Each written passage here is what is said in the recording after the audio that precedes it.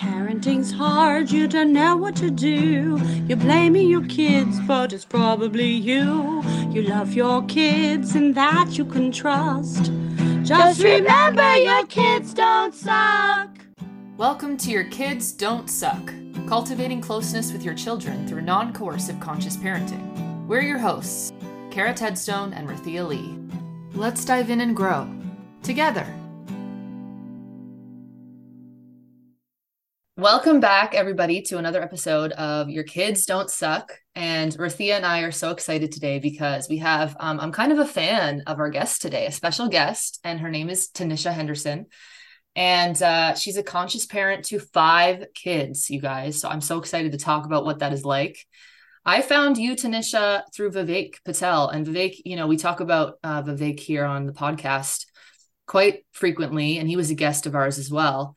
And we're always looking for more folks who we can kind of feature as guests or just follow for their content online who are conscious parents and kind of spread the word of what we do in our day-to-day parenting. And I found you, Tanisha, on Facebook, your page Kid Advice. And I think you had to start a new page, right? Because you were hacked. Yeah, sadly, I was hacked. You were hacked. It was called Kid Advice, and now it's called Kid Advice with Tanisha Henderson. Yeah, okay, that's it. Perfect. And we'll say that again at the end so that, you know, everybody can know where to find you and your other socials. But yeah, I think our goal for today is to just chat and hear about your day-to-day, answer some questions, and just get curious about like what really your life looks like, how you got here. And I am so curious about just how I think my biggest thing is like, I'm in awe of how you do this with 5 kids, because we all know in conscious parenting, it's a mindset. So the way that you're navigating 5 children with that mindset is just completely different than the way I navigate one. It just is. You know, there's so many differences and there's so much there that I kind of get emotional. The way that you do what you do, I find it amazing. I really find it amazing. And I feel like, yes, you deserve 1,000 awards and $1 million.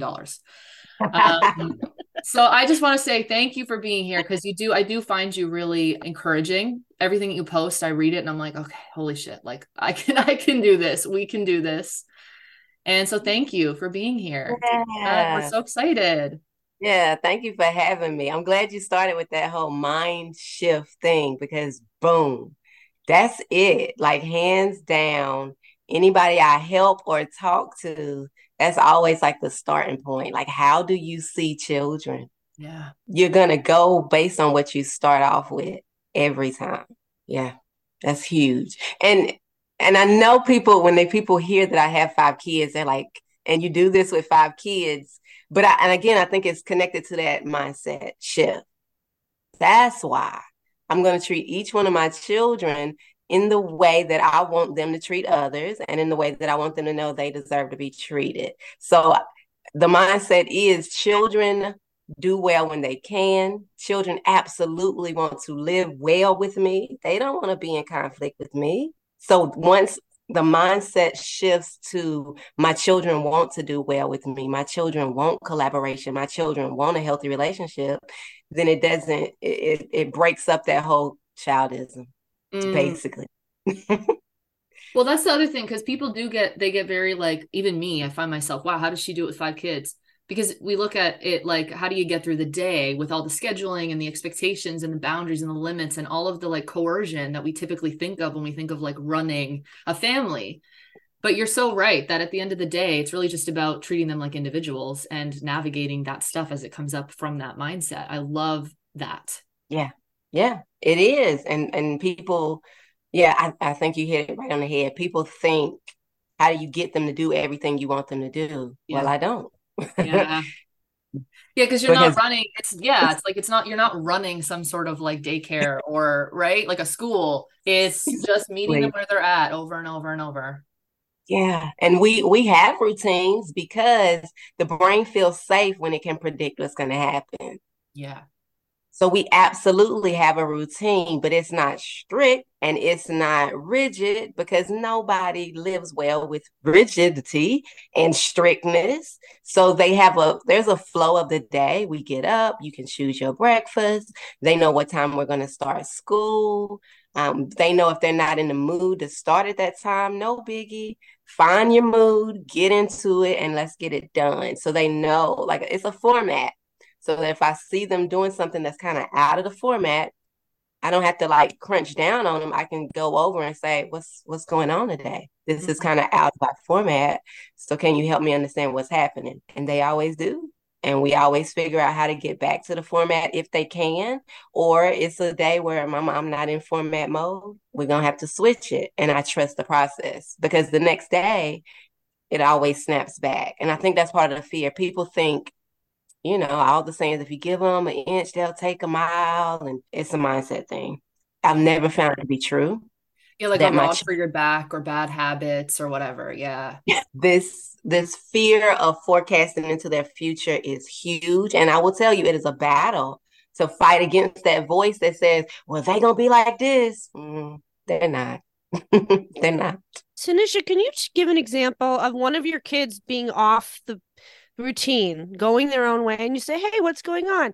Can you give an example of how that would look and what could happen? Yes. So I'm currently, my 7-year-old is I want to do it my way. Okay. And so when he's having that kind of day, and I call him over to the table and I'm like, because we still do reading together, I'm like, it's time for reading. And he's like, boom, not going to do it. Right. So I listen first and I ask, is there something I could do that would help you be ready to do this? And if there is, if he says, yes, I want my, drink first, I'm like, bet, get your drink. He'll get his drink and he's ready if it's that kind of day. But if it's the kind of day where he's like, no, there's nothing you can do to make me ready, I honor it, right? Because I'd want somebody to honor it for me. And I say, okay, well, I have other things I have to do around the house.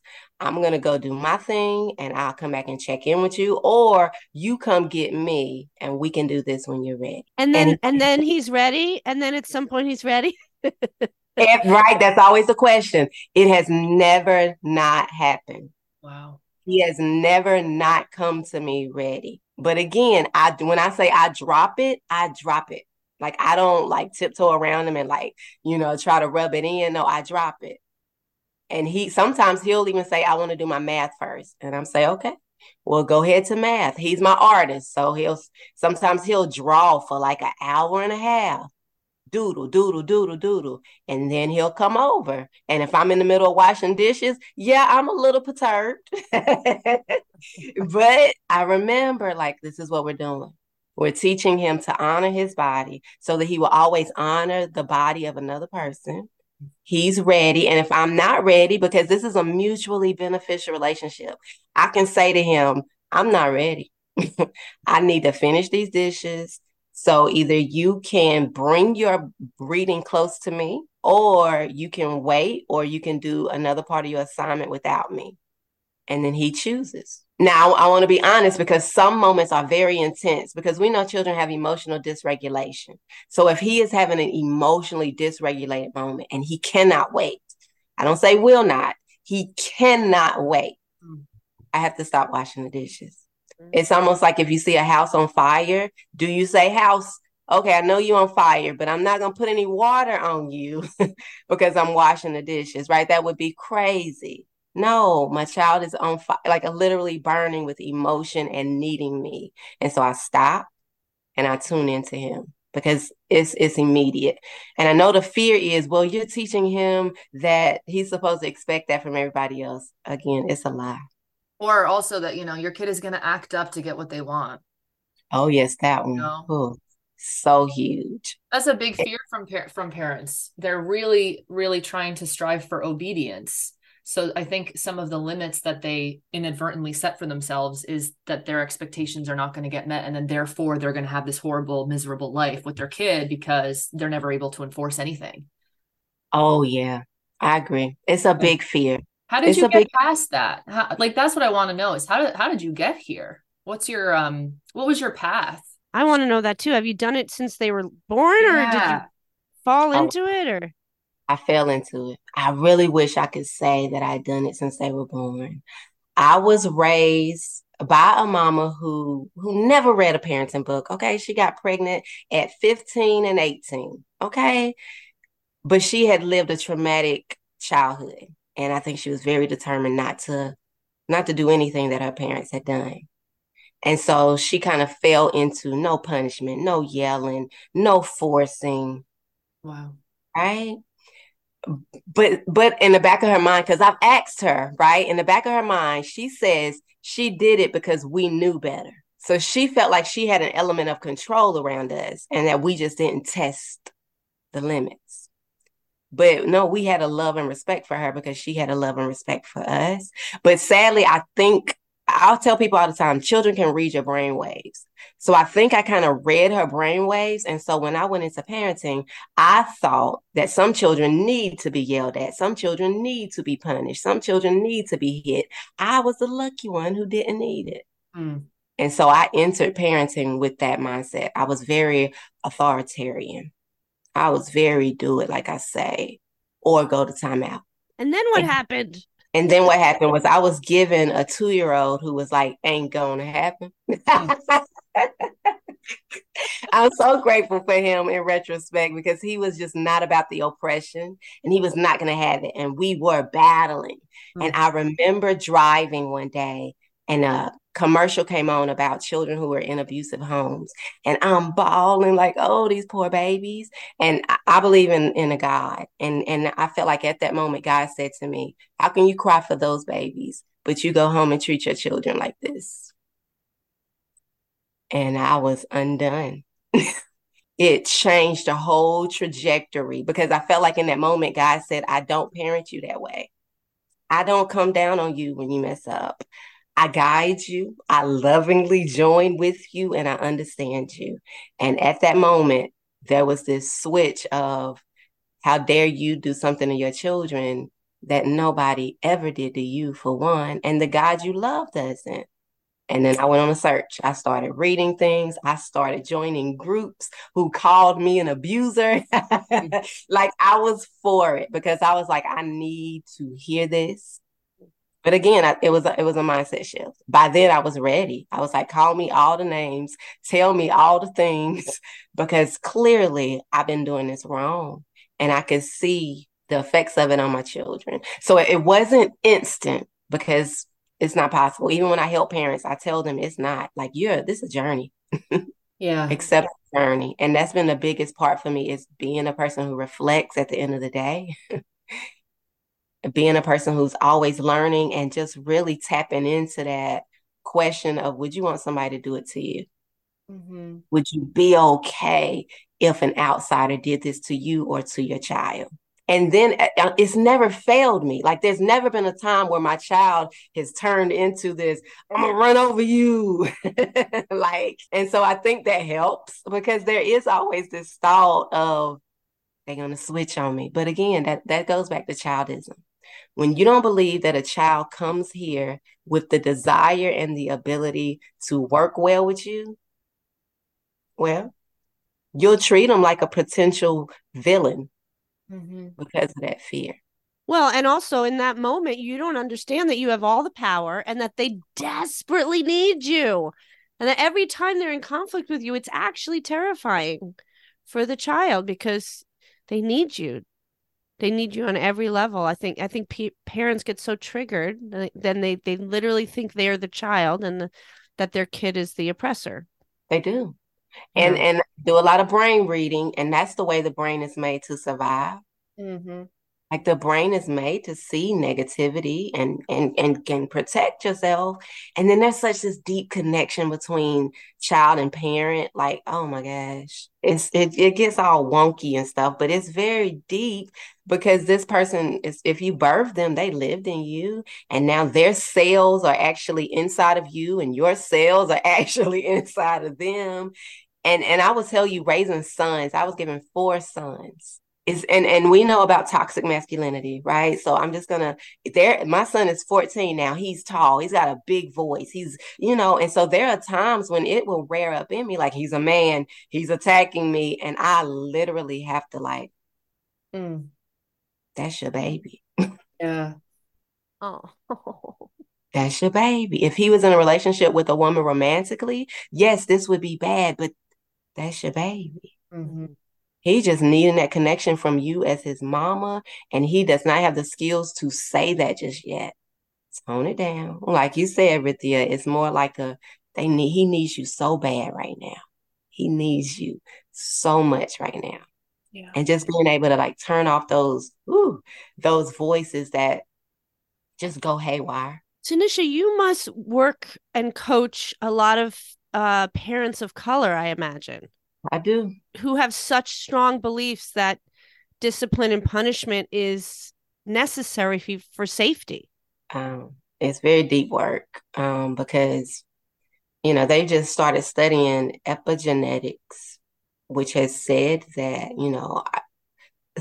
genes are passed down to us from our ancestors. So, like, if you had a grandmama who saw her father drown, then inside of your cells is her trauma, which makes you now afraid of water.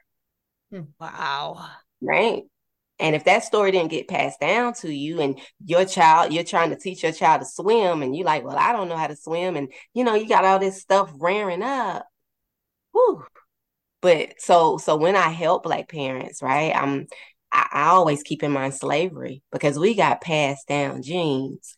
And so, especially with Black boys, if you getting afraid because your Black son wants to wear a hoodie, I'm not going to shame you for that because I get it. Inside your body is rearing up this memory of a great, great ancestor being hung on a tree. And we're going to take note of that. We're going to try to dispel it because we are free, right? There's this dichotomy of we're free now and we carry the genes of oppression that our body is reacting to. And yeah, like you said, it's for safety. I couldn't have a child. Back then, my child couldn't look at a white man in the eye. You're going to have to put your head down. How am I going to teach you to put your head down if I don't oppress you myself as your mama? Whew. So breaking that is heavy and hard, but I don't force it because then I become the oppressor, right? So there are a lot of moms who absolutely drop out of my program because they can't. I hate that. But I have to also understand it because they're fighting a much different battle, especially for me, because my mama broke it, right? So to come to them and say, you too can, when everything in their body is saying no, this will keep my child alive.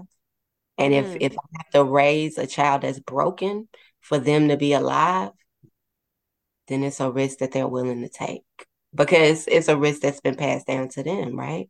Mm-hmm. So you have to break down how that is no longer needed. Is that right? Yeah. That there is another way to keep your kids safe. There is another way. Oh my goodness.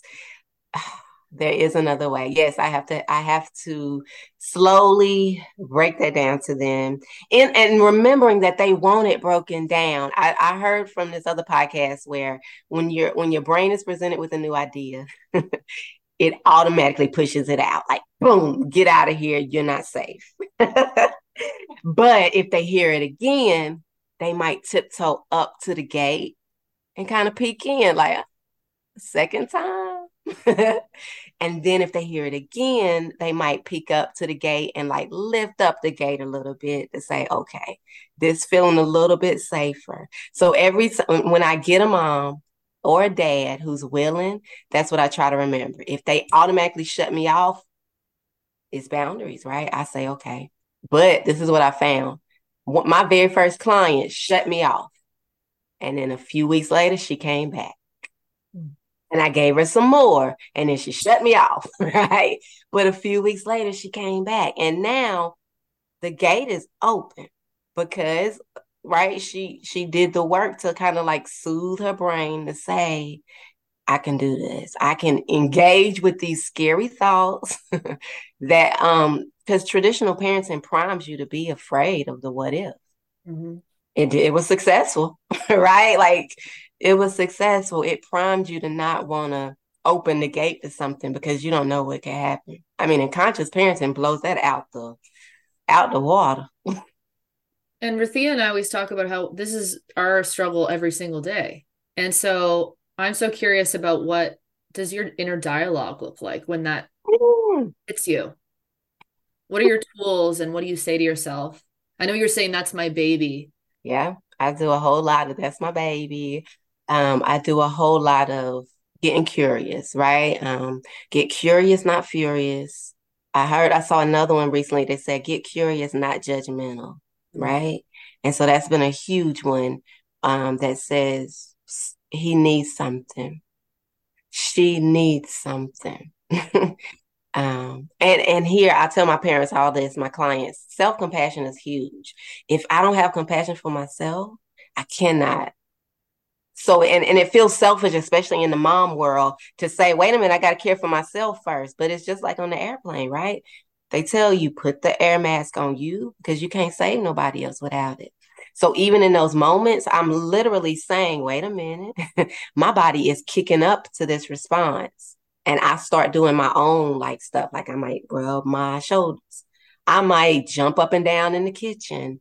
I might, say, hold on, I got to get a water with some straw in it because I've read that even a straw, drinking water from a straw does something to the brain. I have my own movements, touch the back of my neck because that reminds you that you have your own back. So there are all these things that I am consistently trying to do to bring my body back into awareness. This is now. That's a big one. This is your baby. You are safe. Whew, that one is huge. They just need you. And if I can even get myself to say it to them, it even helps them to know that they're being seen. You need me so much right now. This is something you cannot do. It's not that you won't do it. You can't do it. And that's because that's a double-edged sword. I'm saying that for me and I'm saying it for them so that they don't villainize themselves. So they don't become to say, oh, I'm so difficult. I'm such a hard child. And I will say for my oldest son, before I switched, we're still fighting against that for him. That became his thought process. I'm a hard child. I'm working my mama nerves. Right. That can take a long time to heal. Oh, yeah. He right now, because like I said, he went to timeout. And so when he is in an emotional spot, he still will go to 100 really, really fast. How old is he now? That's what he learned. He's 14 now. 14. So you had this awakening and this journey start when he was 2? Yeah, when he with was your 2. first? With my first. But again, it was a journey. So my 3 oldest children, they experienced traditional parenting. I switched. It finally wholly flipped when he was about 8.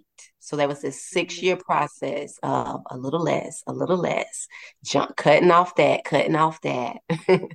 And then there was my husband. Hey, let's not go there because it became, okay, I've switched, but I got a whole husband who lived with a whole wife who did this. And now I'm asking him to switch too. And with his own holding of his own rearing and triggers. So when I finally made my switch and I told him, his words were, well, you might not, but I am. Like, that's where we were. Okay. But that's why I tell even my clients, I'm like, the more conscious you are with your own spouse, the more conscious you be with your kids, for one, and the easier it is for them to kind of come along. So when my husband did that, like I do with my clients, I didn't push back because I knew what it was, and I just made sure that my children were never hurt by him. That was my part, and that's what I made sure that I did. And I let him walk into his journey was much quicker. It took him 2 years. But I think his journey was much quicker because I was there being conscious with him and protecting my babies. I wish that my journey to change would have been quicker. So when my son, does have his flare-ups, that's another thing I say to myself, but not in a blaming way, just like, okay, you created this. It's okay because you're also helping him heal, always with the and. You are part of his healing, and that's huge. But remember, he was isolated a lot of times when he was a little boy, and this is scary for him. Wow. Remind him, I'm here, you're safe. I'll apologize, and I'll apologize to him every time that it rears its head because he deserves it. I apologize. I was wrong. I should have never done that. Period. Not I didn't know, not I didn't read, not no, period. I should have not. It was never, you never deserved it. It's amazing. And then we breathe it out. We breathe it out because what else can we do? Yeah, you show up for it. You just show up for those moments over and over. Over and over. And he's grown so much. So I don't, as people listen, there is no, I've gone too far, I can't go back.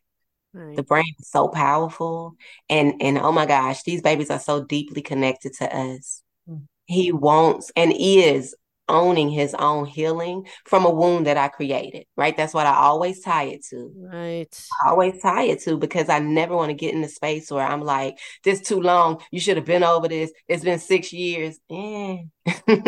Even if I'm 60 and it's still happening, it's going to be the same apology because we know the body keeps count, period.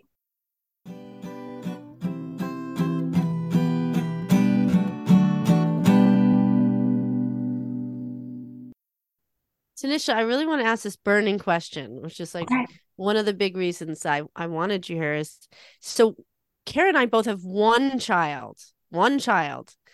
And my one child, pushes me to my edge. My one child. She doesn't do it. My history does it, just parenting does it. But she's great. She's great. But I have a best friend who has 2 boys and she's divorced and her children fight non-stop. It's torturous to be around and she doesn't know what to do. She's trying everything. She's trying to be non-coercive. She's got her oldest a therapist. She's just trying everything. I don't even know how to help her, honestly. I mean, we just talk about, what Vivek talks about is like, what is it? Ping pong empathy, just empathy to this one, empathy to that one, telling them, what do you 2 think we should do? I mean, she's trying everything, but I'm so curious about the relationships between your children and just how you deal with all of that. Yeah. I love this question, right? Because I think at the root of it, childism can kind of lead that, right? And so what I tell parents of multiple children is you are not the referee, right?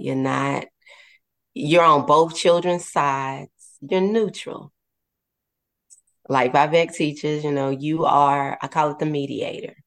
You are the bridge between getting them back together and making that bond because that's what they want, right? And so I also tell people this, there is an absolute certain amount of bickering that creates a bond, okay? So you watch, you listen, you set these ground rules, right? Where you say, okay, everybody argues, everybody fights, but what things ruin our relationships with other people? Kids are very perceptive. They know hitting is hard to forgive.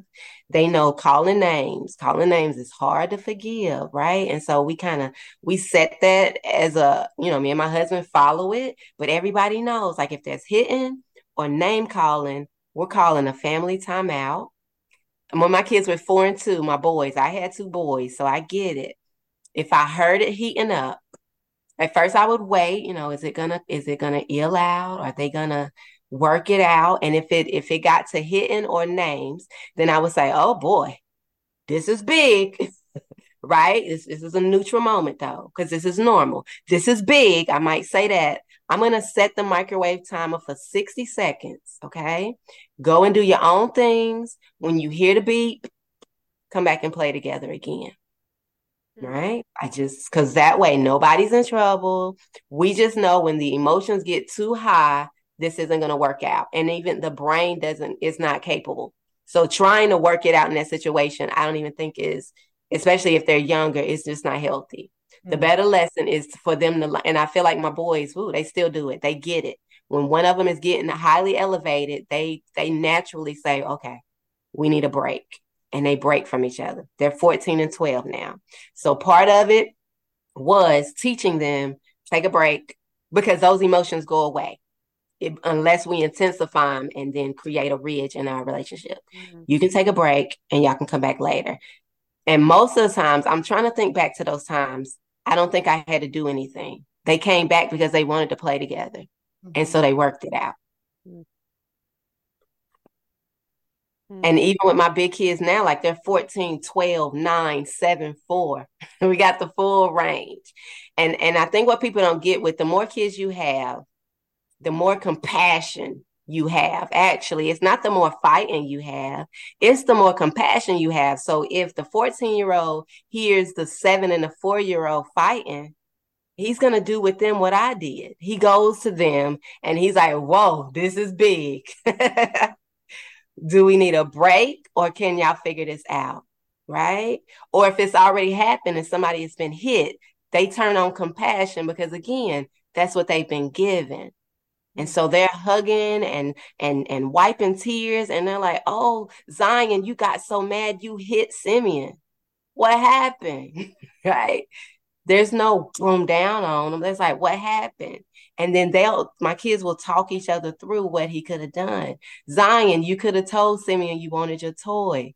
Simeon, you could have noticed that Zion was getting upset.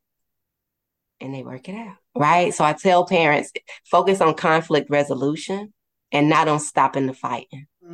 That is so different than what is taught right now. In a lot of it is authoritative, but it's labeled as gentle parenting advice. I'm sure you see it just on social media. It's like, I know you're mad, but we don't hit, right? And that's not what you're teaching. That's not what you're sharing, because the mindset of conflict resolution and without shame, without blame, without judgment and neutrality is missing from that type of approach.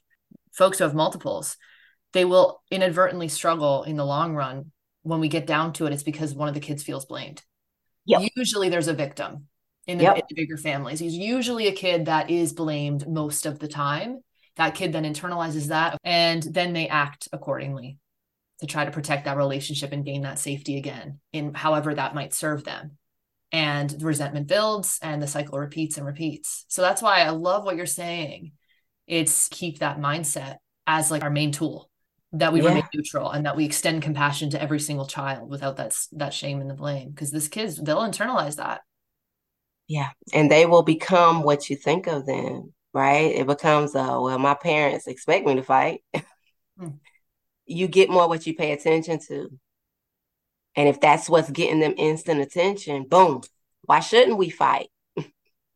It gets my mama here like instantly.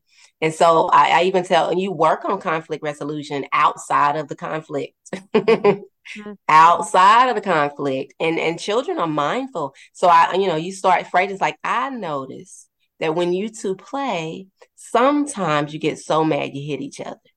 Have you noticed that? Then you're opening up this conversation. And then you get to invite them in to say, but how do you feel after you've hit your brother? Because you do want to get to that, absolutely, but not in the moment. This is a before conversation or a 3 days later conversation. How does it feel? What would feel better in that moment? What would your best self like to do in that moment when you're getting so heated you're about to hit your brother? And I tell this to my parents, it's called casting the vision. You tell your children what you see. I see you as two brothers who love each other so much that you struggle to get along. And that's absolutely normal. Normalize that. This is a relationship. And then see what their goals are. Like, what kind of brothers do you want to be? What do you see in yourselves? It's a lot of pre-teaching or post-teaching, but it's outside of the situation. It's in a calm, neutral moment where, and even with your friend Rithia, where it becomes like, okay, my children struggle to get along. And so you go into it knowing, okay, there's going to be a moment, maybe 5, maybe 10 a day. And so I tell my parents always have a script already, something that you've already memorized that you're going to say. So that way you're not trying to think in the moment. You already like have to say, oh, this is big. Oh, there was hitting. Woo. Oh, there's a struggle.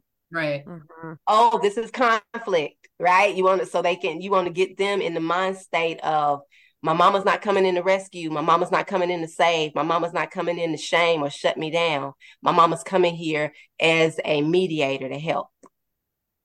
Oh, it looks like y'all need help. I mean, you hear my voice. Like, you almost have to lift up your voice so that it doesn't become, oh, again. You know what I mean? It becomes oh, you guys need my help. I'm your parent. Right. But you're doing so much, with all of that. You're doing a lot. There's so many things happening, the lightness and the without the shame and the judgment. And it's just amazing because it's so actually complex. No wonder parents are coming to us for support with this. But once you practice it, it seems like it becomes so much more natural. Absolutely. Well, on the other end, I have to say a pet peeve of mine that I really can't stand is parents that say, and this is permissive parenting, they say, oh, they'll work it out. I have clients who say, my parents said we would work it out.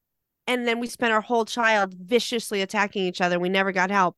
And my parents would say, you two, we're not getting involved. You work it out. I hate that. That is when abuse happens. It's so sad and horrible. So that's not okay because kids need us. They can't regulate themselves. They can't figure it out. They don't figure it out. And they're lost without us. They need guidance. They need engagement. They need love. You need to bring love to the pain. They need love in those moments. My daughter was a hitter because, I made up that this is why, but we got divorced, and right around the divorce time when she started to have half her time without me, she started hitting me a lot, but also hitting other children. Yeah. And everyone kept saying to me, have you told her it's not okay to hit? I said, no, that's not how I talk to my kid. That's not how I talked to her. I never did. I never said that to her. And because I could see she actually didn't want to be hitting and she felt so much shame about it. And she couldn't, like you said earlier, she could not stop. And so I had to just keep showing up. It took me 4 years. It took 4 years of hitting for her to stop. And I got whacked. Yeah. Yeah. And so there's this childism that says she doesn't already know it's not okay to hit. That's what I hate about that language. I see you're mad. It's not okay to hit. They already know that. They're not getting the response they want from doing that. Anybody can see that. Even a 1.5-year-old like my daughter. Yeah, they already know.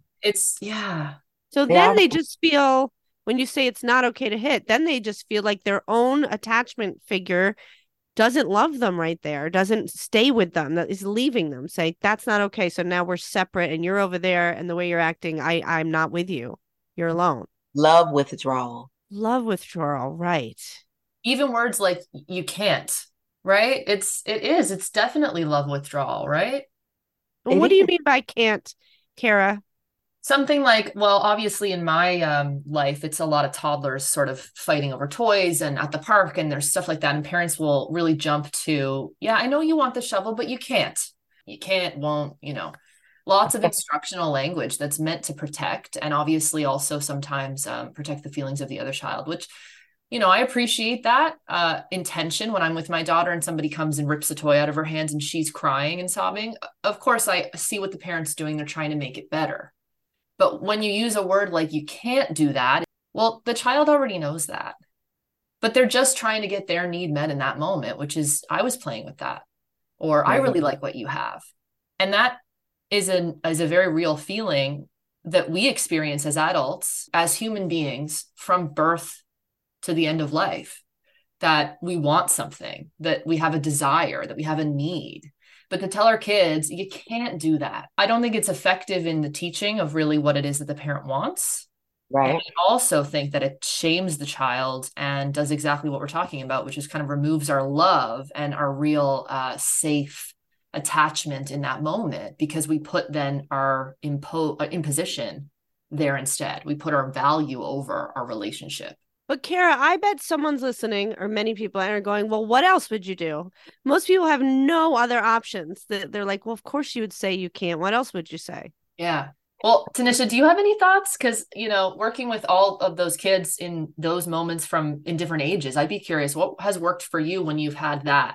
I know you kind of talked about it in the not being the referee, which I would say those parents, that's what they're doing. They're trying to solve in that moment and fix it. And so I have what I do, but I'd love to know what you do.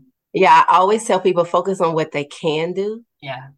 And not, what they can't do. And really just focus on the message of their action.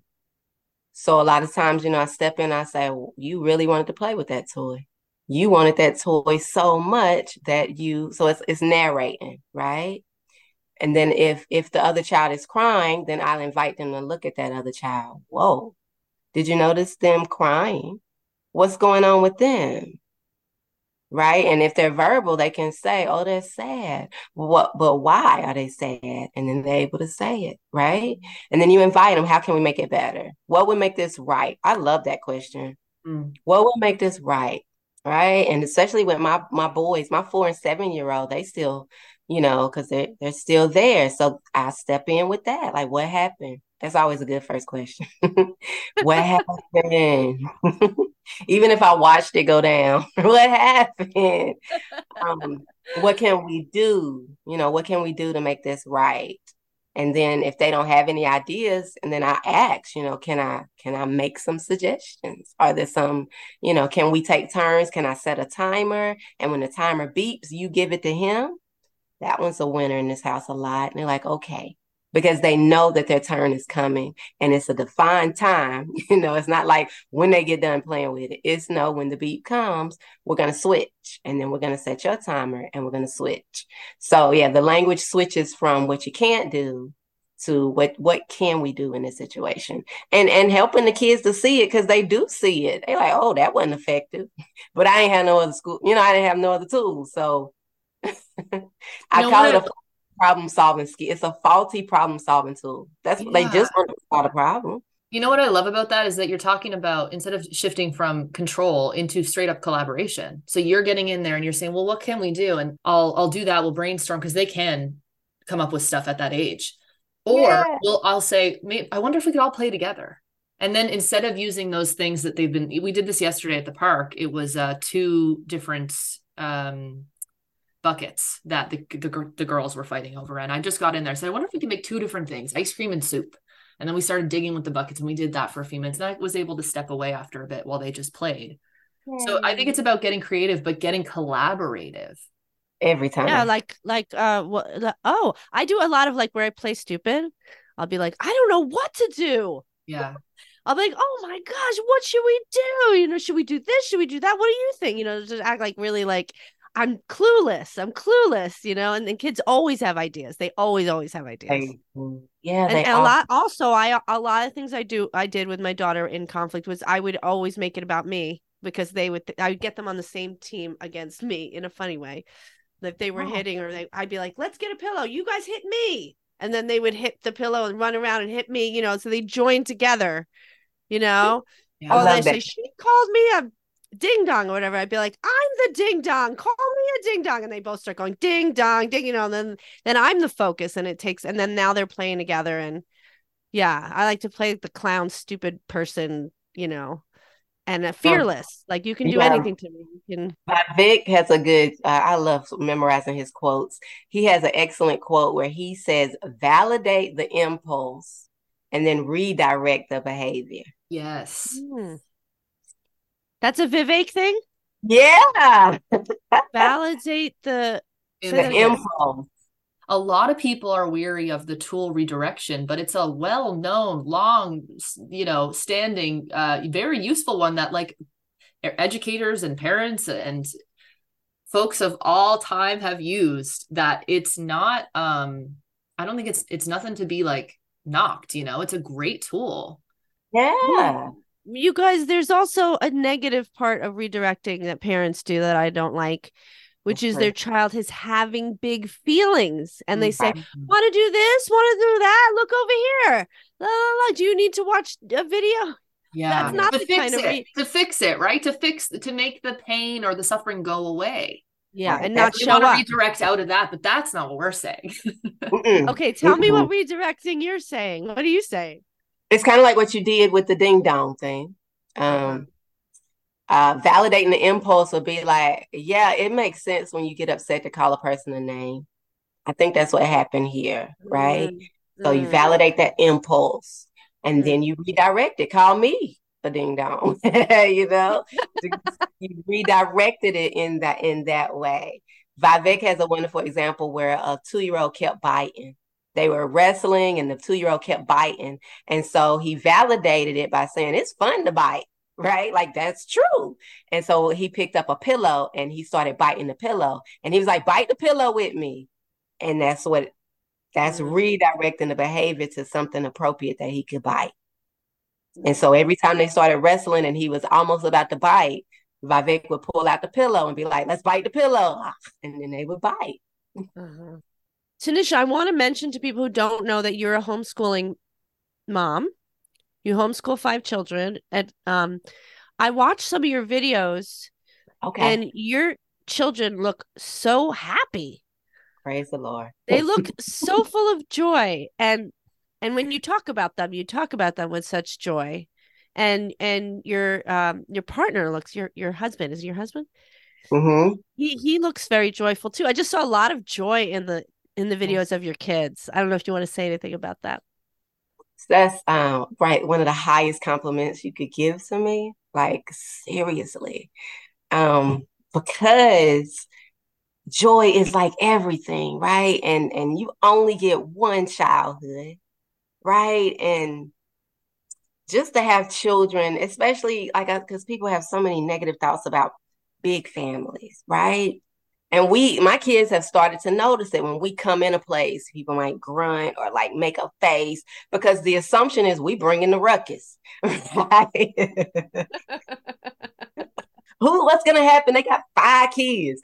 And so to know that my children are, they're seen as joyful, but no, they are joy-filled kids who just like to be around people and go places and be with us. Like it's a big honor that our kids tolerate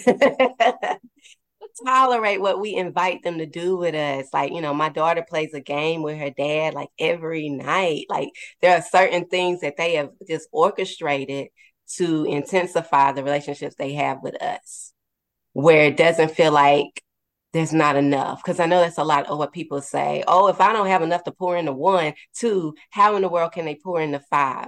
Well, right. It's very intentional work. Mm-hmm. Because I want my children to not only look joyful, but I want them to feel joyful. Even like today, so I'm doing this podcast and we do homeschool. My son usually doesn't start until 10, but I just went to him and I was like, listen, I have something I've planned. Can we start your school at 8:00 today so that we can have this out of the way and we don't start later? And he was like, sure. Right? Like he was like, okay, let's do it. Wow. Mom. Amazing. But why, right? And I just think it's because it's a relationship. When he wants to do something out of the ordinary, and I'm like, oh, okay. I'm not beating against him. Like, no, that's not it. We're not going to do that. The mode of our home is, do you have an idea that would work? Okay, let's try it. And so it passes down for when me or my husband have something that needs to change. And they're like, okay, let's go with it, because we keep our word. I think that's huge. We keep our word to them and we don't overpower them to say, I'm the adult, do it my way. You don't like it, too bad. Grow up and learn to be overpowering yourself. You know what I mean? Like, no. I think because of childism, people really believe that children are always trying to get one over on you. They're always trying to manipulate and make your life terrible or something. And people don't understand, in this mindset, right, the more you care about your child, the more they care about you. My daughter has started asking me every day now, how are you doing, Mom? How's your day? I'm like shocked. Every time she asks, I'm like, what? Why are you asking? What's happening? But now I just go, oh, thank you so much for asking. And I slow down. I tell her how my day is going. Like, wow, I never thought that would happen. Yeah, I get a little sad when I get so surprised, right, by it. But I have to remember I'm fighting against the childism that I grew up with, too. I'm fighting against a culture of children going to try to run over you. Like it's everywhere, So that's how I keep myself from shaming myself. I remind myself, okay, Tanisha, you're fighting against what you've been, programmed to believe about children too. You fighting against, like my 14-year-old, he started high school. They gave him 3 books to choose from. And he comes to me and says, which book would you recommend, mommy? And I'm like, oh wow. That is so Oh, beautiful. I love that. thing. Oh my goodness. It's so breathtaking. Even my daughter recently, her friend up the street had a birthday and she has money saved over from her chores and she's on the computer buying. I'm like, what you buying? Oh, I'm just buying her a birthday gift. Oh, right. Because society would say she's gonna tell me to buy that, but to buy her friend a gift. And she could have, and I absolutely would have bought it, right? Right. But she didn't. She took it upon herself to go online, use her own money, and order a gift for her friend who she loves enough to spend her money on. Mm. The belief that I'm raising my daughter to be an entitled, spoiled brat.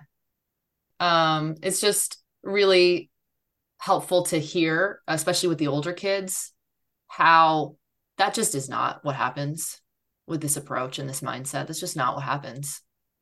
No. It's why I write so many stories about my babies. Because I do want to dispel that. And I've even, tagline it with these conscious kids, right? Because typically there's this negative connotation. Oh, these conscious kids. I'm like, no, these are the conscious kids that we are raising. This is what's happening inside of them every single day. Where because we've considered their thoughts and their preferences, they are now, listen, they are not pushovers. That's one thing that you will never find in a conscious kid. Like they know how to stand up for themselves and they know how to stand up for others. So like because I'm not perfect at this. I tell my clients this. I want everybody to know that when I mess it up, my kids fix it because they point it out. And I think that's one of the fears that traditional parents have. Is like, I don't want my kids calling me out. Well, listen, I absolutely want my kids calling me out. And they do. With confidence, mama, that's not right. And I have to stop, right? Stop, address myself, and make it right with them. And thank them for telling me. And thank you for not letting me overpower you. My daughter, who's almost 12, she's so funny because she'll say, Mom, we're non-coercive. What are you doing? I'll go, oh, you're right. I tried. I really tried. And we'll have a laugh. Yeah. She uses the language. She's got the language. She'll be like, that's not what we're doing. I'm like, right. And sometimes I'm like, in my head, I'm like, can't just this one time you just do what I fucking say? Just this once. And then you get to the point where you're like, thank you for not. But man. One of the things that I always say to my kid, even though she's 18 months, I say, I respect your no. I respect it. And I got to let it go. Really have to do a lot of letting go. That's hard to do, though, in the context of things like when they're at the park and the other parents aren't doing those things because they're really, really afraid that the way that they're playing is going to create a bad habit and a rod for their back and a disobedience and all these things. So what I'm doing and saying, I respect your no to a little tiny toddler that doesn't really even talk, I think people think I'm crazy. I think they think I'm crazy. I think they think I'm I don't know. Yeah. Me and my husband kind of learned to just embrace that because if not, it'll drive you loopy. Yeah. I remember we were on vacation and it was with my mother-in-law and my sister-in-law's mama. And my sister-in-law's mother said, oh, they run y'all. I guess. And yeah, they do. What's the big deal? Because there could have been a statement where I could have, bristled, but I do a lot. I call it reframing. Yeah. She sees it as they run us. And that makes sense because she has no idea what this parenting style is. She's filled with fear herself, maybe even guilt herself because she's reminded of how she overpowered, because I think people don't want to admit that it doesn't feel good to overpower your child. But if you've buried it or you've normalized it, and you see somebody else who's not doing it, it's going to awaken in you that guilt that you don't even let yourself feel. Right. And then you're going to judge, but also people judge because they can't open to it. It's so scary. Like the people you said are like, gotta go. I cannot possibly open to this, Right. And we are showing them that. We're showing them a whole other way. And it's scary for people. Yeah. And I think it awakens their inner child too in a deep, deep way. Mm. Because you are watching a child be given something that you were denied. Mm-hmm. And if you have never taken the time to tell your sweet inner child you deserve better, but then you see another child getting it, like you feel like you have to protect that inner child in you that's really crying out, right? But if it was never heard, you just want that inner child to shut up, right? Like it's so much deeper than what's on the surface. Right. That's deep work. When I think about the inner child, when I think about the inner child of traditional parents who, like you said, Kara, are looking at you like you are crazy, I feel a lot of compassion. Then I can turn on my compassion for, man, it must be really hard to not hear that inner child saying, you can give your child better. She can give her child better. Instead of, I talk with my clients a lot about the jealousy of their inner child. It's going to show up. Mm-hmm. Even though I was given the best that my mama had to give, my inner child still gets jealous of my children sometimes, a lot of times. Yeah. It's going to show up loud and very immature, right? Having that jealousy show up and, oh, I wish I had this. It's sad. It's deeply sad. Deeply sad. It That was is one of sad. the biggest challenges. Yeah. Because it's over for us. I mean, it is and it isn't. Right. I like that you Right. added that because I will tell go ahead and play like a kid. Go ahead and play like the kids you couldn't Right. play. Mm. If you want to go to the festival and your child doesn't, go to the festival. Get your face painted. Mm. If they let you get in the bounce house, get in that bounce house. Yeah. Eat cereal all day long. You're not like give yourself those things that you were denied as a child that should have been yeses, right? Go ahead. You only got 3 pieces of candy. Eat yourself 5 to 10 pieces of candy. Go ahead. Enjoy that. Like you give yourself those things that you didn't get to have as a child as that gift to your inner child. So they won't be so jealous. They can say, oh, you're gonna give me something special later? Absolutely. Mm. Absolutely, Booby. Yeah.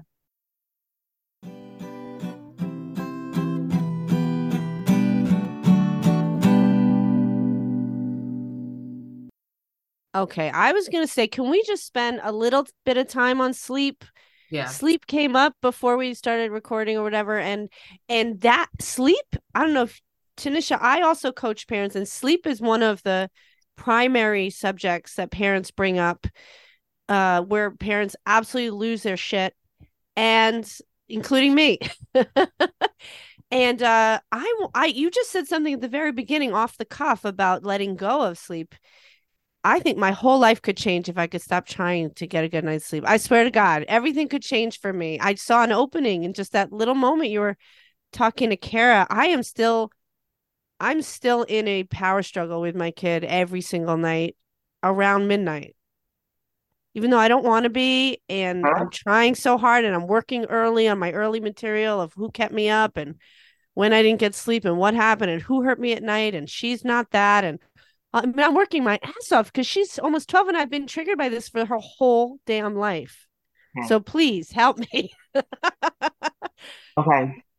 So first, I think the mindset change, it switches from being a scarcity mindset to an abundance mindset. If you think that you're not like there's not enough sleep for you to have, then you're always gonna be like, oh, you're making me lose what I could have had. But if you switch it to an abundance mindset, like there's enough sleep. I'm gonna get enough sleep, right? I don't know when. I don't know if I'll get an extra amount the next night, or maybe my body is going to adjust the 4. But if it is lined up that I'm only getting this amount, then this is enough. Like there's an abundance. There's not a scarcity. So kind of just letting go of that, and because that would trigger fear. This fear of I'm not getting enough. then you can switch it to, I'm going to get just what I need. Tanisha, this is hard. How do you get parents to move from the fear to the change? Because I had like severe insomnia after I had my daughter. Oh, I wow. didn't sleep for months, really, and it did lead me to actually like have like real cognitive issues. So I go Mm-hmm. back to that and I'm like, God, she woke up last night for a bit, and it's never going to be that again with her because that was such a different newborn breastfeeding situation. So it's never going to be that again. But my brain is afraid. I'm on fight or flight thinking, oh, it's going to be this again. I'm going to go back. And it's actually preventing me from even wanting to have another child, even though I know I do. But I'm living in this fear, and like, how do you get parents to move from the fear to the change? It's a whole lot of reflecting, right? Really just if you can write out all of those fears, right? Just go ahead and give them the air that they need. And then even reading them back yourself and even tweaking them then, right? So if your brain is like, I'm never going to sleep again, go back to that sentence and say, no, I will sleep again. I will get enough sleep in time. It's almost like a growth mindset switch where you write down all the instant fears that your body is naturally going to kick up because it's protection. That's what your brain is. The brain is not designed to heal. It's just designed to survive. So you got to accept what your brain is doing. It's just trying to survive. And then you have to intentionally later on bridge that gap with your brain by saying, no, we're going to thrive. And even with inner child work, I tell them to thank their inner child. So it's almost like you have to thank your brain. Like, oh my goodness. Thank you, brain. You are doing what you are designed to do. You're trying to help me survive this. And so you add on that growth mindset with those thoughts. I'm afraid I won't sleep again. It's not true. I will sleep again. But it's a work. Like it's my oldest son, he's very good about that. He hates the growth mindset talk because he's like, it's not true, mommy, but it's not true. It can be, right? Because the brain is plastic. So if you can say it, your brain will begin to think it and put it into action. You'll get what you believe. He hates that one too. But you get what you think. So if you think this is enough sleep for me, guess what your body will do? It'll react as if it's true. I talk a lot to people about what you prioritize. And are you prioritizing the connection with your kid, or are you prioritizing getting them in the car or getting them dressed, or in this case, going to sleep? Because I'm so triggered, I'm definitely, when it hits about midnight, I start to prioritize my sleep over my child. I'm probably giving her a freaking sleep complex now because I turn into a jerk at about midnight, and she knows it. But she still doesn't. She still pushes at midnight. She will still push to stay up. It doesn't matter how triggered I get, or whatever. Is she sleepy though, you think? She gets like a third wave, like right around midnight. We're trying all different things, but I think it's because we're in a power struggle. We don't have a lot of power struggles, but this is a spot where we do. And she's so funny because she always has to pee a million times because I lie there until she falls asleep. That's how we do it. And so she'll be like, I have to pee again. And I'll be like, Tori, I cannot get up another time. I don't usually talk to her like this, but this is how I talk. I can't get up another time. I'm so exhausted. It is now 12:15. And she'll say, and she'll be like, Mom, why are you arguing when you know in a minute you're just going to get up and do it? And I'll be like, you're right. And then I'll just get up and do it. Right. She'll be like, just skip the argument and just do it. So I'll be like, can we, Yeah. And what I'm seeing in this little talk we're having so far is that I am definitely making my sleep more important than her. I definitely am. Yeah. Because I believe I don't have enough, and she's hurting me. She is hurting me. I believe she is hurting me when it hits midnight. Yep. So, and I want you to know that she can feel that energy. I know. And it's gonna, because they're so attuned to us, right? So if she can even feel a little bit of, I'm trying to pull away from you, she's gonna extend, So, and I say this because I've been there. Like I know this journey. I know this journey well. And I will tell you the mind switch that had to happen for me was every minute that you give, every minute that you're glad to be around them, they're going to ease into going to sleep because they know that you're glad to have every minute that you have to be around them. So you're right. It's a mindset thing that you'll in time give yourself space and grace and compassion, because it becomes like I had to start at like 7 o'clock. I had to start the self-talk that says, okay, you're ready for them to go to bed.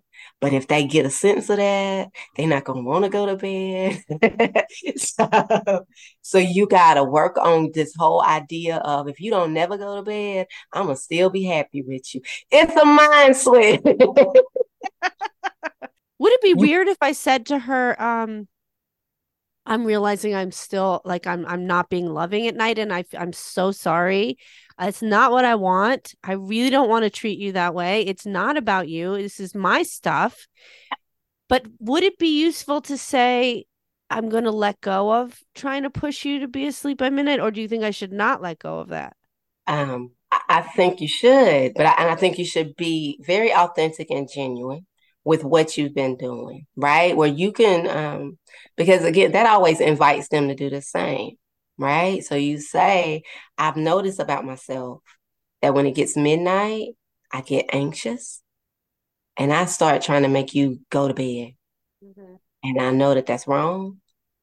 It's not, like, yeah, that's my fault. And I'm gonna pull away from that because I know it's not right. I still want you to go to bed as close to midnight as you possibly can. Okay.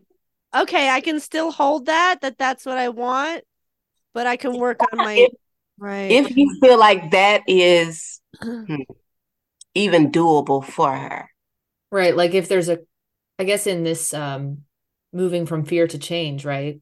Like, is there a way to move to a collaboration while keeping the safety of the conversation and the relationship as the priority? Because I love that. I could just ask her. Right. I could say, I'm not sure what to do. Should I let go of trying to be asleep by midnight? What do you think? Yeah. Yeah, just hear her. Because my daughter is late. She's a late one too. And she can stay up to midnight too. And I was, I engaged with her. I'm like, babe, it's the end of the day. I'd like some time away with your daddy and just doing nothing, not being somebody's mommy. Are you okay with laying here by yourself until you fall asleep? Right. At a certain time, I'll ask her, like, can I step away? Can I come back and check on you in 5 minutes? Like something like that, where I can just, because she still needs me, but also, I need me. Right. And so I invite her into a problem solving way. Right now, it's that she sleeps really close to the door of my bedroom. I heard someone say that their young child, maybe 4 or 3, had a printed picture of their mommy under their pillow. That's what they figured out together. Oh, I love that.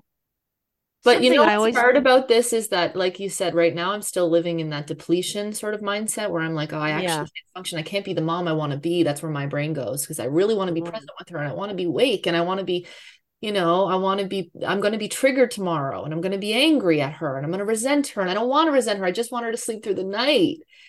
And, I'm curious about when your kids were young and the night waking is more common. Did you just respond and just hold them? And, were you quick to or would you check in? There's so many approaches for parents of young kids.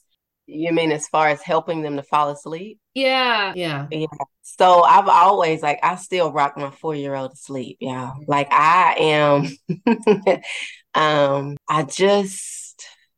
I call it night parenting. I think for me, when I switched it to call it night parenting, it kind of flowed into, you were never told that you get to cut off when you parent, right? You were never told that. And so I just had certain things that I knew I couldn't, like they just didn't go with me. Like I don't do co-sleeping. I know lovely families that do, but I don't. So when my children would come to me, I go to them. I would go to their room and I would lay down where they were at so they could fall back asleep. But the consistency was, this is sleeping time. So even if you can't go to sleep, we're just going to lay quietly. So what ended up happening is I could fall back asleep, even if they just kind of laid there awake, reading a book or drawing. Like I just I just developed this mindset of they're gonna get the sleep they need. I'm gonna get the sleep I need. Yeah, no, that's really helpful for me because right now we have a crib and no other really area for me to go into her room with her. So I have to bring her into mine because she won't like sleep on me. She has to kind of be lying down. She's really long, so she needs room. And then I can't co-sleep. I have never been able to, like you said, I find that really difficult. I can't fall asleep if she's there in my bed. I'm worried she's going to fall off. I'm worried I'm going to roll on her and I've got too much anxiety. So I can't do that. So I find that helpful because I think if I could find a way to go in there with her, maybe we need a little bed on the floor or something that would really help with my anxiety. And again, Ah, you're telling me right now, even though I've thought about this, it's always good to hear it from someone else though, that I'm still then collaborating because you just said like you've got your need, which is I can't co-sleep. We don't do that. That's just one of my things. But I can go and lay with her, but with her crib, I can't. So I think maybe the crib is the barrier that I need ah, to collaborate with her on in this way. That's really, really, really good. yeah. Yeah, my oldest, he came to get me. I mean, I think he just stopped at like 12. So, Mm. Rithia, there's some hope there. At 12, he would be like, "Can you come lay on the floor beside me?" Yes, yes, I can. Well, the thing is, I tell people this, even though I have such an attitude about this late night thing. From about 11 to 12 is when my daughter tells me everything. 11 to 12, during the day, she doesn't want to talk about anything. She doesn't want to tell me anything. But at 11 o'clock, when she's soft and she's tired, she just starts spilling her guts and asking me questions. And we cuddle. Like, we don't cuddle during the day, we cuddle right then. I hold her, I like rub her hair, sometimes I massage her.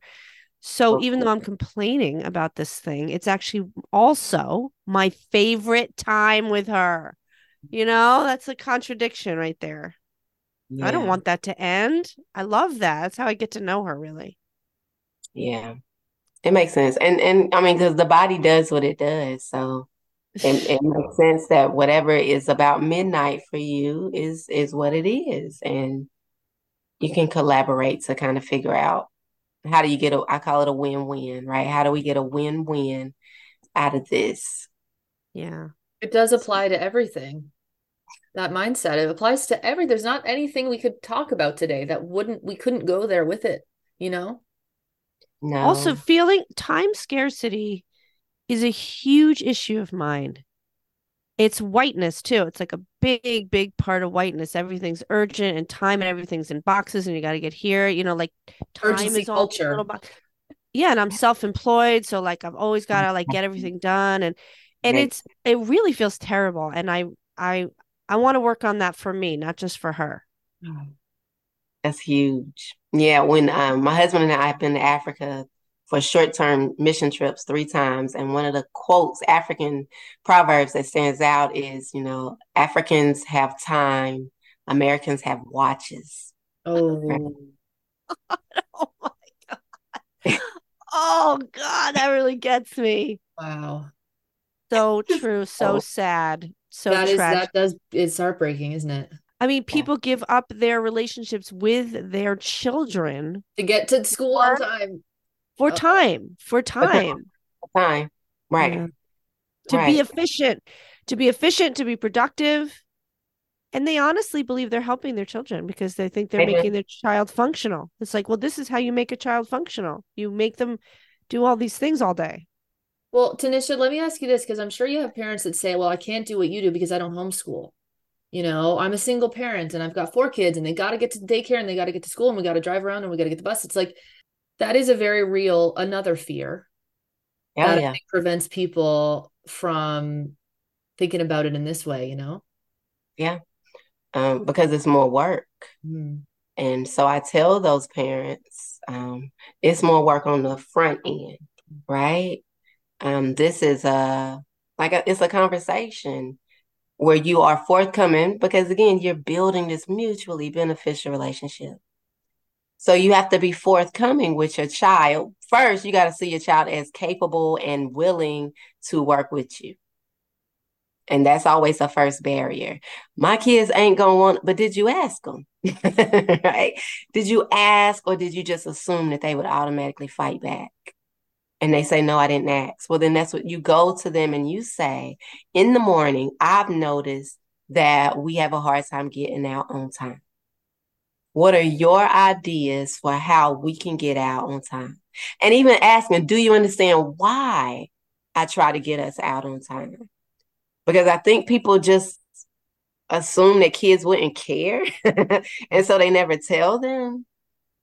Or they assume that kids already know.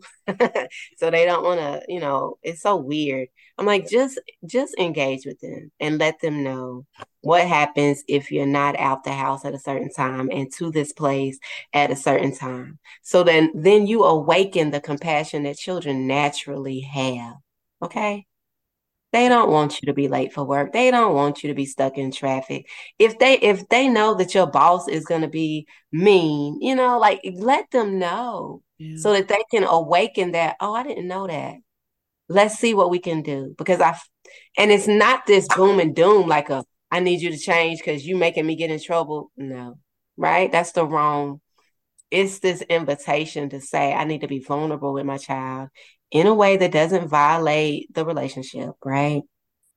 But just in a way that invites them to, like I say, awaken that compassion where they can say, this can help me. But this is the thing, though. Parents have to be willing to switch up some stuff.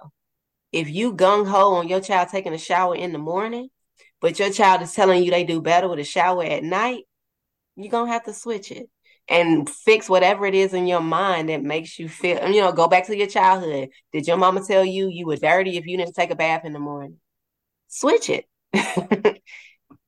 Because what you're doing is you're creating a bad relationship with your child based on a rule that you made up that they don't have to follow. Mm-hmm. So meeting with the children and tweaking that in a way that gets you what you both want. They want a healthy morning. You want to get to work on time. Y'all can bridge it, but it's going to take work and it's going to take collaboration and mindset.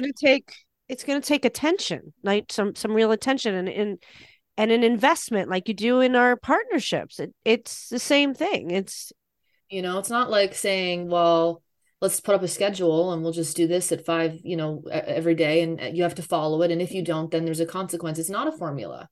Yeah. And those formulas don't work anyway, because they get that short-term benefit with these long-term real sense of power struggle and inequality in the relationship. I'm glad you brought that up too, because, I already talked about rigidity and just this idea of fairness. I think when people think of a big family, they think, how do you make it fair? I don't. Yeah. I don't. Fairness. We strive for getting needs met. Like that's what drives what we do in our family. My 10-year-old started writing in his homeschool. 1 page a day was his writing. When my 12-year-old was 10, that was his assignment too, but he couldn't. And so he didn't start his writing until he was 12 when he was ready. Mm-hmm. So then when my 10-year-old got to 10, he didn't fight back against it because again, it was about needs. Mm-hmm. It was about being ready. And so he knew 12-year-old, his brother wasn't ready at 10, but he as a 10-year-old is. And so he does it with no problem. Because again, there's never been this rule of we do everything the same. We make everything fair. Right. We don't. Right. That is such a good piece of advice for folks with many kids. Yeah. That is a big one. Yeah. And I think families don't realize that they create that. Mm-hmm. Because children will feed into it. They try to blame the kids, but they will feed into it if you're always like that. Oh, you got shoes? I'm going to make sure I get you some shoes. But did they need shoes? Right? Like you went out with daddy, so I got to make sure you go out with daddy. Right. If they want to, but really feed into the need, not into this rigid, you did it, you get it. Because control makes you feel like that's why you're failing, right? That's where it is because I'm not aligning to the schedule that we all came up with and the screen time limits and the food limits and the this and the that. That's not they think, I just need more control and that'll work. Just need more control, more rules. I did a video, I think it was yesterday, about, even with teens, right? They're always like, well, they're not responsible, so I'm gonna take their stuff. you're going to take the things that you want them to practice learning responsibility on as a way to teach them to be like, that's the most bad. If you want your child to be responsible, then you give them more opportunities to show responsibility. Not, I'm going to take away your stuff because you're not being responsible with it. Like, or preventing access to it. Like, I'm thinking about parents who limit their kids' access to things like phones when they're in school, and all their friends and peers have phones. And it's in the parents, in their mind, their best interest to protect their kids from accessing, the things that they're afraid of online, and having all access to phones and in the room and the things. Very real, understandable fears. But it's just like that, preventing their access to then actually practice with that thing the responsibility that the parents are trying to really instill in the first place. right. Children want to be responsible. They enjoy it. It's empowering. So empowering. When they're ready. When they're ready. When they're not ready, it's not. And when they are ready, it's very exciting. It's very exciting. Every single time. My 4-year-old is so driven, and it's so aggravating, right? But he is so driven. Like, if he wants a snack, like, I could come downstairs and he's fixing himself peanut butter crackers. I'm like, but you could have asked me. It would have been so much easier. But he is so, and so I have to pull back the thought where I'm like, what? He took initiative. Right. He pulled the table over there to the counter and he got the peanut butter out. So I'm like, oh man, pull it back. And then I read a really good article that defined parenting as bringing forth, right? And that was so much powerful. Like, it's like, because traditional parenting believes parenting is pouring in or pulling out, or like pouring in, pulling out.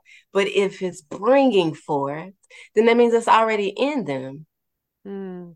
All we're doing is making space for it to come out. I love that. You know what it is? It's like looking at it from the perspective of like power over versus empowerment, right? Like a top-down approach, which is behaviorism, versus like attachment theory, which is bringing forth, like you said, this sense of empowerment, and you can do it. And I'm here to guide you through and figure it out.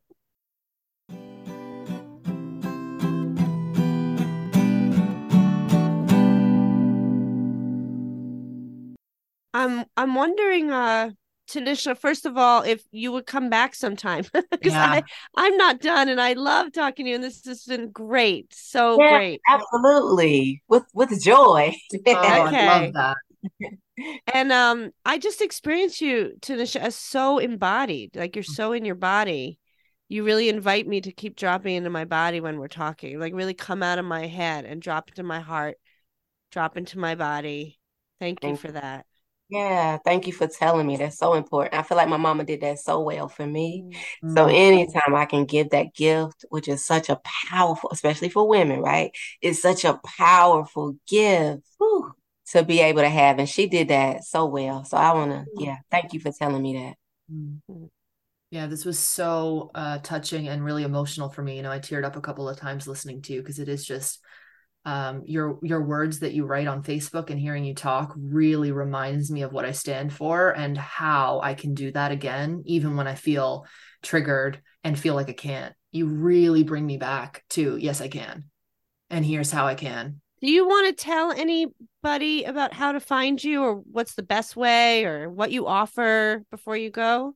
Yeah, I'm on Facebook mostly right now. It's Kid Advice with Tanisha Henderson. So on that page, there is my email, there is my website.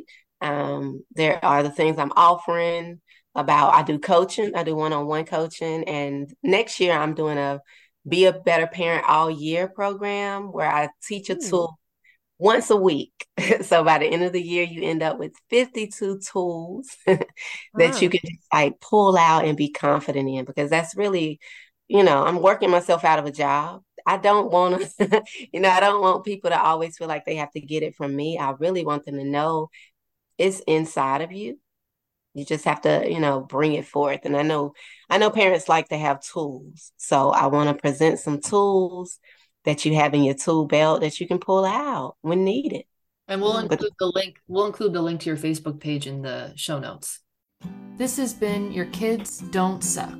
You can find me, Kara Tedstone, at www.caratedstonetherapy.com and on Instagram at caratedstonetherapy.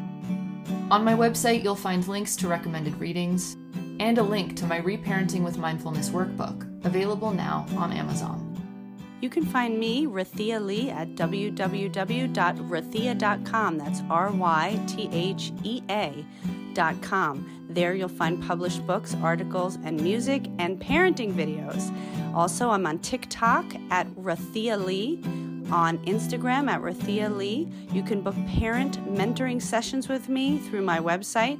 And also I have an Advice from a Loving Bitch YouTube show that helps people heal self-hatred, and that's rathia.com/advice. It is important and essential to put our voices, Rathia and Kara, in a context. We are two white, cisgendered, straight, middle-class women living with financial and societal privilege. Because of this, our perspectives are limited and do not reflect the realities of all of our listeners. This podcast will feature guests with expertise around conscious parenting who differ in race, class, abilities, sexual orientation, and histories from us, to broaden the conversation and reflect the lives of as many people as possible. 25% of the proceeds of this podcast will go to creators of color who have been mentors and influences on our work and in our growth as parents. If you like our show, please subscribe and stay tuned for more conscious parenting advice and insights. And check out our link tree at linktr.ee/yourkidsdon'tsuck to donate and connect with us.